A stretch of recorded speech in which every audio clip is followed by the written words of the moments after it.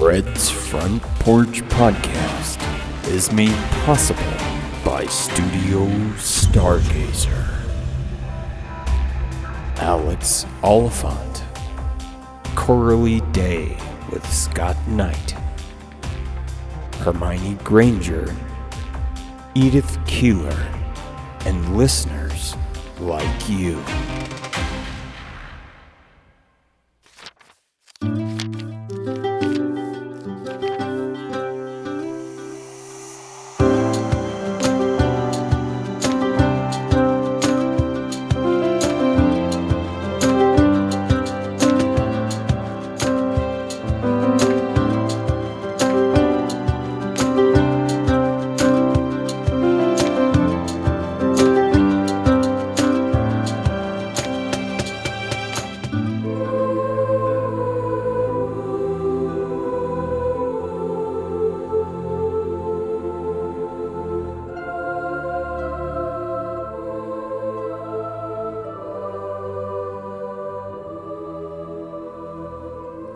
Eulogy for the Living.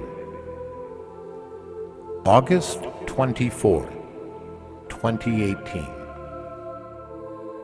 I had something of what must be described as an epiphany yesterday. Also, I quite nearly died. For me, the former is more important than the latter. The circumstances are neither unique nor terribly interesting in and of themselves, but they are worth relating in order to give context to what I learned. Yesterday, I was driving with my roommate, Rebecca, to complete our many errands. I could feel myself becoming squishy, which is how I feel when my blood sugar rises to dangerous levels. I pulled out my pump and took a bolus to get my blood sugar down. The day continued quite normally. At 1:50 p.m., I heard Rebecca yelling to her wife, Hillary, that Hillary was going to be late to work. I was napping, and I rolled over, and I went back to sleep. At right around 2:45 p.m., I woke up to find a man in a black shirt standing over my bed. I remember wondering if he was Mark Antony. More on that later. He was, in fact, a paramedic. My blood sugar, he told me, had dropped to 24. Normal blood sugar is considered to be between 80 and 120. My first reaction was embarrassment. I had put all these people out of their way for me. I was fine, and I shouldn't have bothered them. I made a spectacle out of myself. My clothes were soaked through with my own sweat.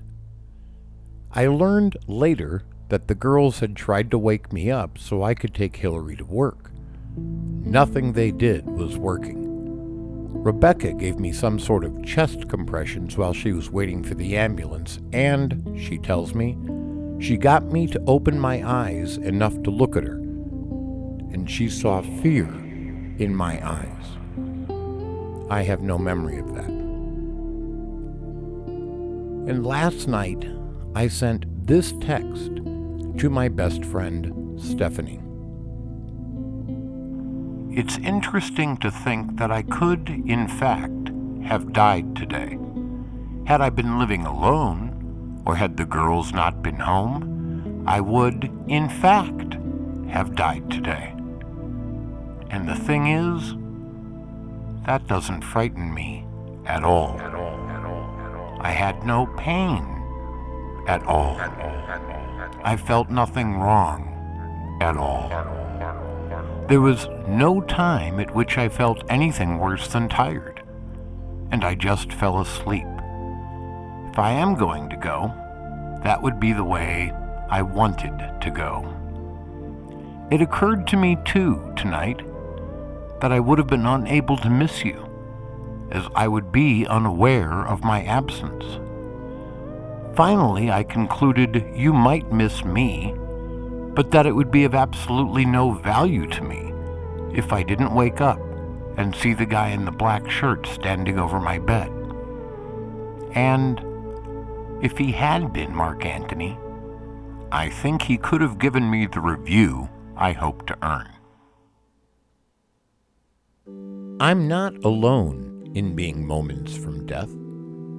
It occurs to me that we all are. And if you, listener, die, I will feel sad, and I will probably have something nice to say about you after you cease to be. So will many others. And those things will be of no value to you. And then I was struck again by Thornton Wilder. "Oh, Mama, just look at me 1 minute as though you really saw me. Mama, 14 years have gone by. I'm dead. You're a grandmother, Mama. I married George Gibbs, Mama. Wally's dead, too. Mama, his appendix burst on a camping trip to North Conway. We felt just terrible about it. Don't you remember? But for just a moment now, we're all together. Mama, for just a moment, we're happy. Let's look at one another." Pause, looking desperate because she has received no answer. She speaks in a loud voice, forcing herself to not look at her mother. I can't go on. It goes so fast. We don't have time to look at one another." She breaks down sobbing. She looks around. I didn't realize all that was going on in life, and we never noticed. Take me back, up the hill, to my grave. But first, wait. One more look. Goodbye. Goodbye, world. Goodbye, Grover's Corners. Mama and Papa. Goodbye to clocks ticking, and Mama's sunflowers, and food, and coffee, and new ironed dresses, and hot baths, and sleeping, and waking up. Oh, Earth, you're too wonderful for anybody to realize you. She asks abruptly through her tears. Do any human beings ever realize life while they live it? Every minute?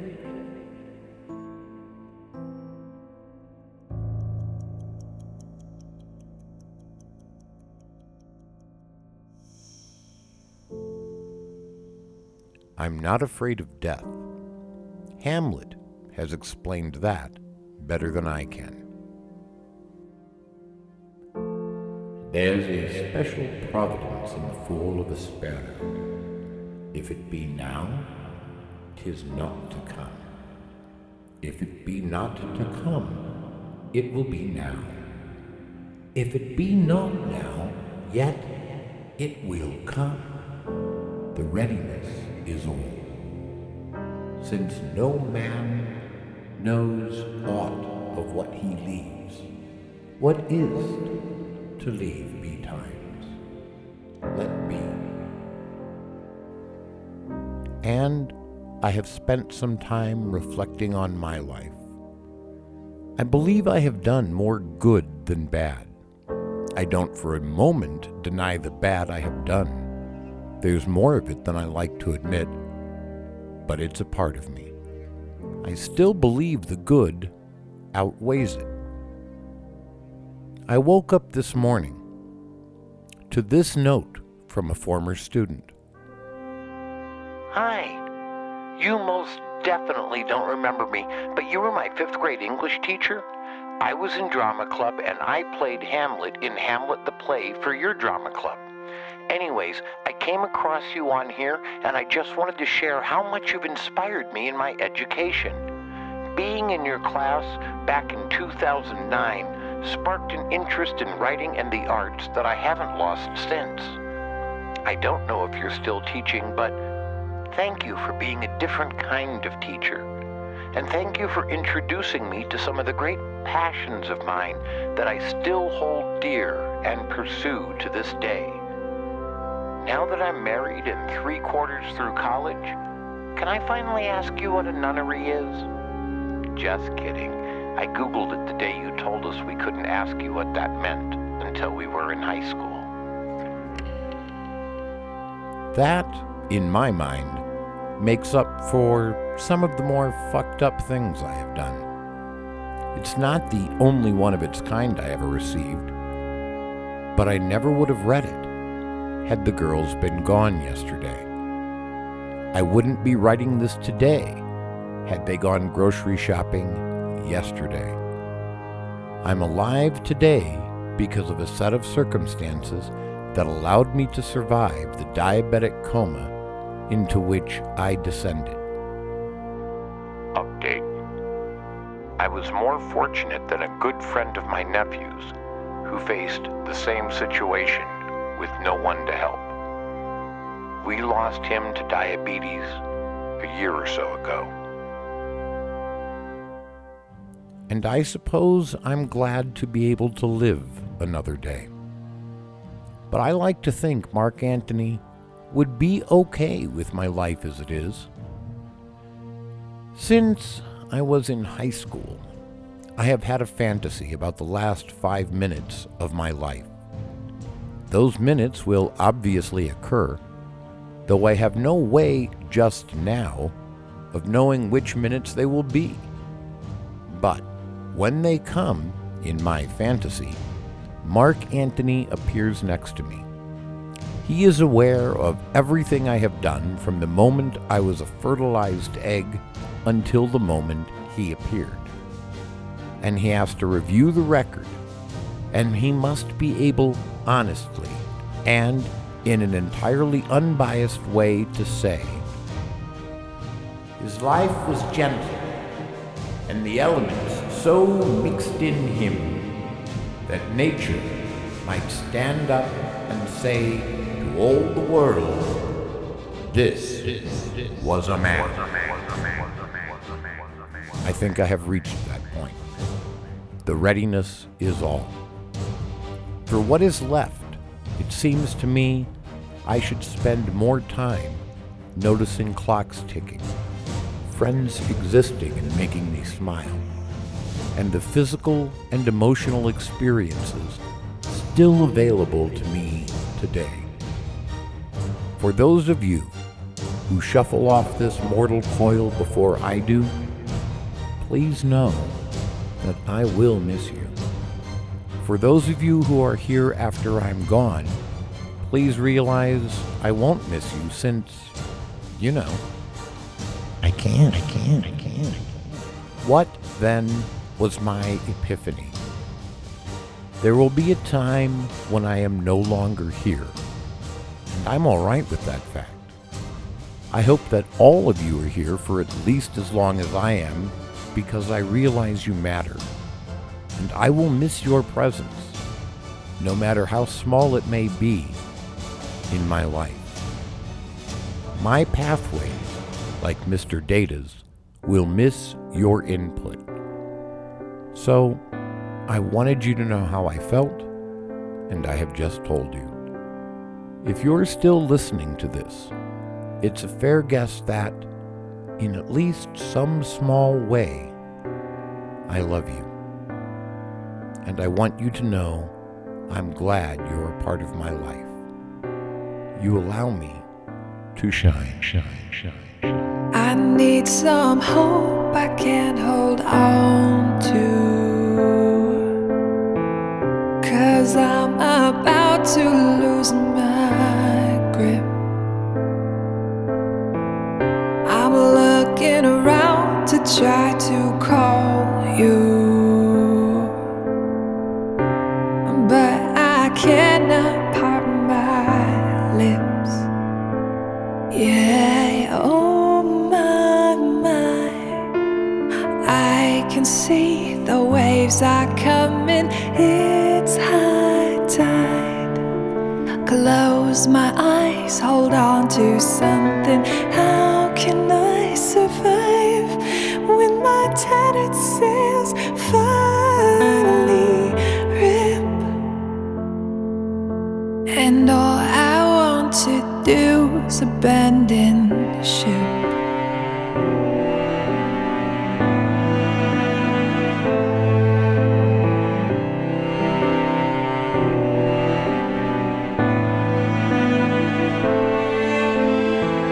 What happened to the smiling sailor who could take on any sea? I need some peace to calm the waters,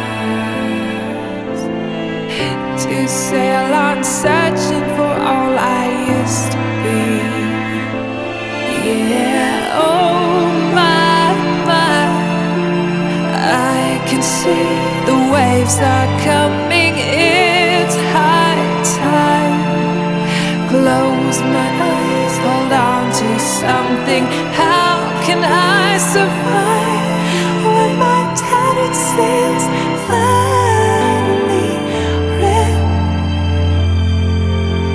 And all I want to do is abandon ship, go into the water and sink like a stone down to the bottom. And oh, I don't know if this is what I wanted. Just hold on, hold on. And just like that, the blue skies open, got a little more rope than I thought I was holding. There's so much joy just in knowing I could hold on, hold on. Oh my, I can see the waves are coming, it's high tide. Close my eyes, hold on to something.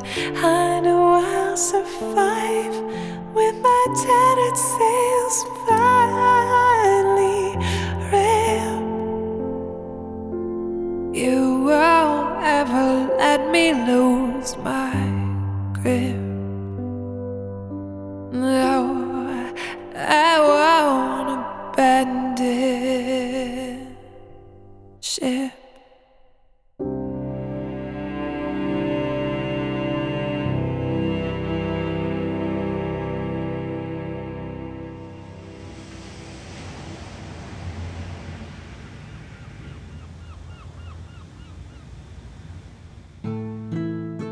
So, it was a shorter episode this week. And Fred offered me a little room at the end to expand.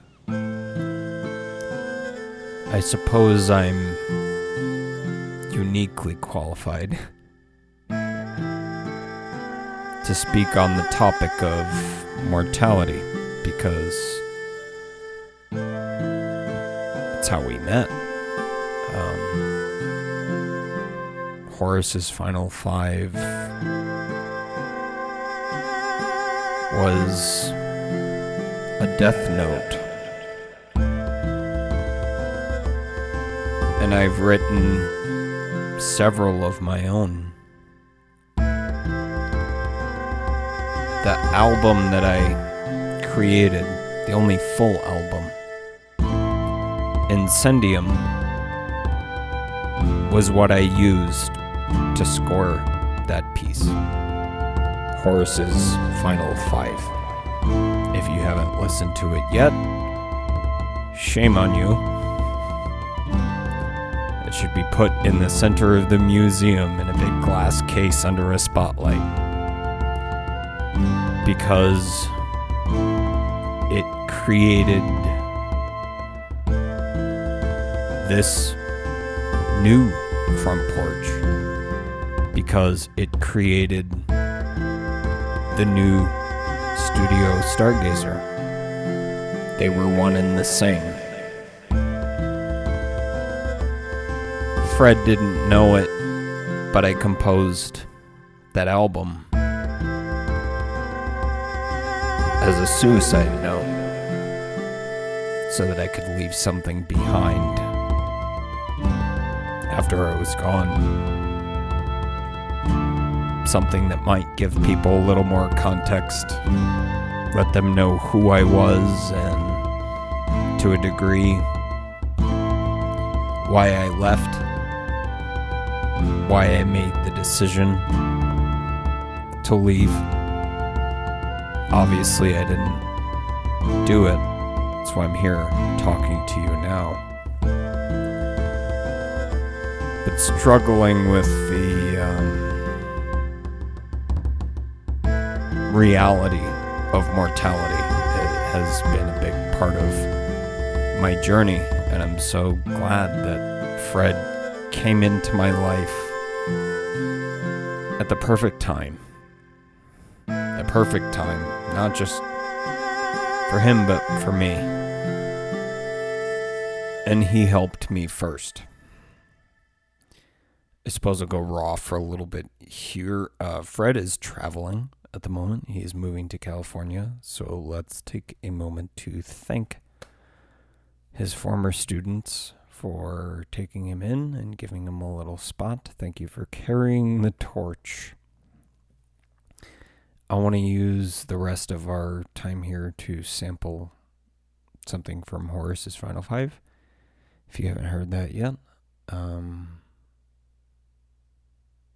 shame on you. But even if you have, it's nice to reflect on. We'll talk to you next week. While I'm alive, I hope that I can live a life such that I can have my one strange supernatural fantasy come out my way. In the last 5 minutes of my life, Mark Antony shows up at my bedside. I always have him kind of glowing, and he's clearly Marlon Brando. And he knows everything that I have done and all that has happened to me from the time I was a sperm racing toward the egg up until that very moment.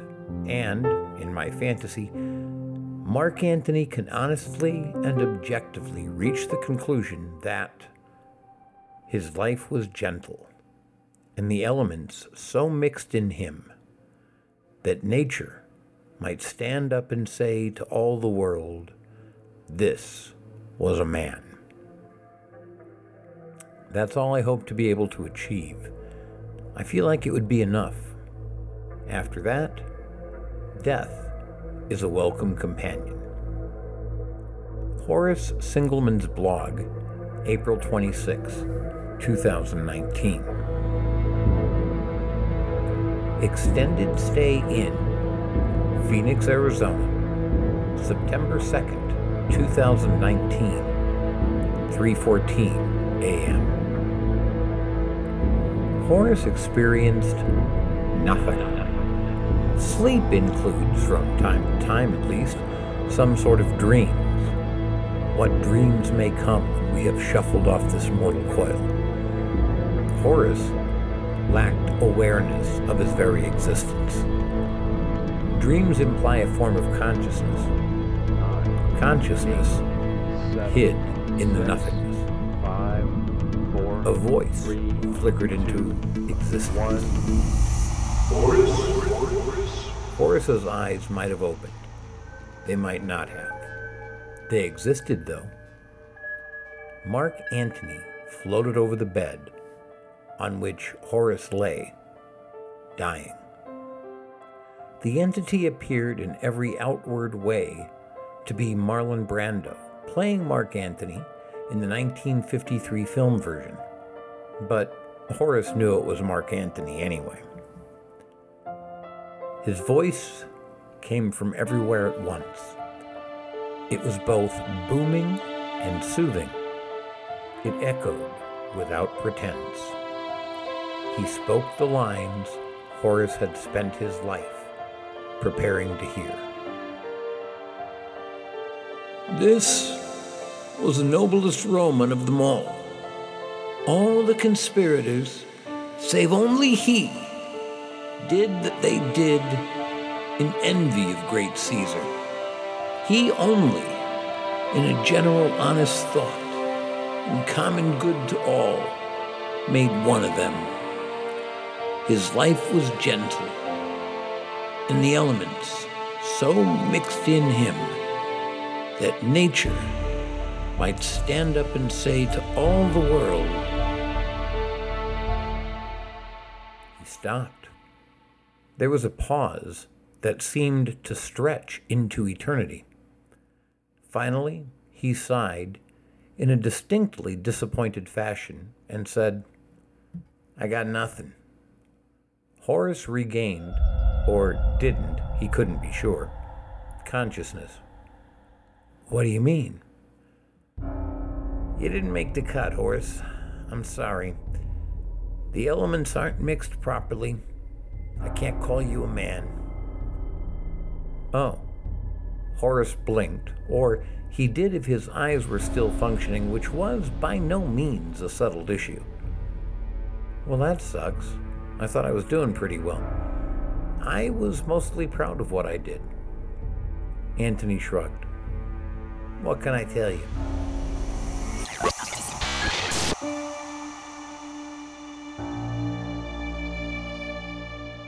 Today in history, a life was saved.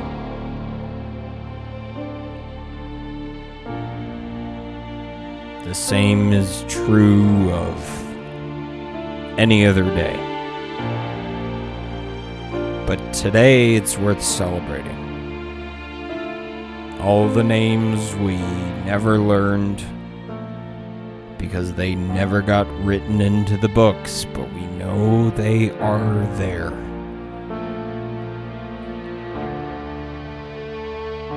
September 6th. I'm almost certain the number of people, statistically, who could have died on this day, but didn't, countless, like grains of sand on a beach. But with each one, each and every one,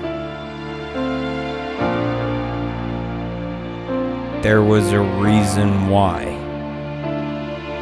that person didn't die on that day. It was a friend or a family member, a medical professional, a doctor or a surgeon, or a stranger passing by who saw you sitting on a ledge and sat down next to you to let you know, at the very least, you are not alone.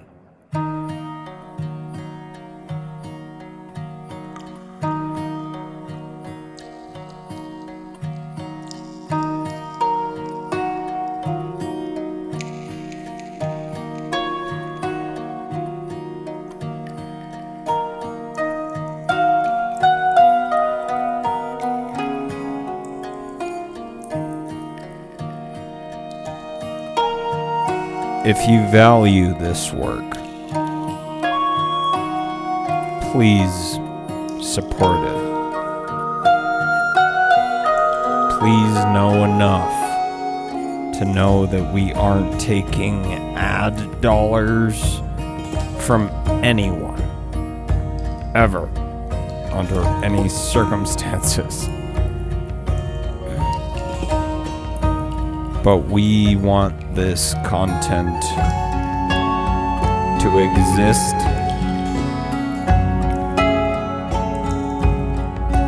and I have a feeling that we includes you. So if you have a way to help, however small, please do it. A like or a share or a comment or a rating and review. Don't underestimate the value of what you have to offer this show. Ask not what Fred's front porch can do for you. Ask what you can do for our front porch.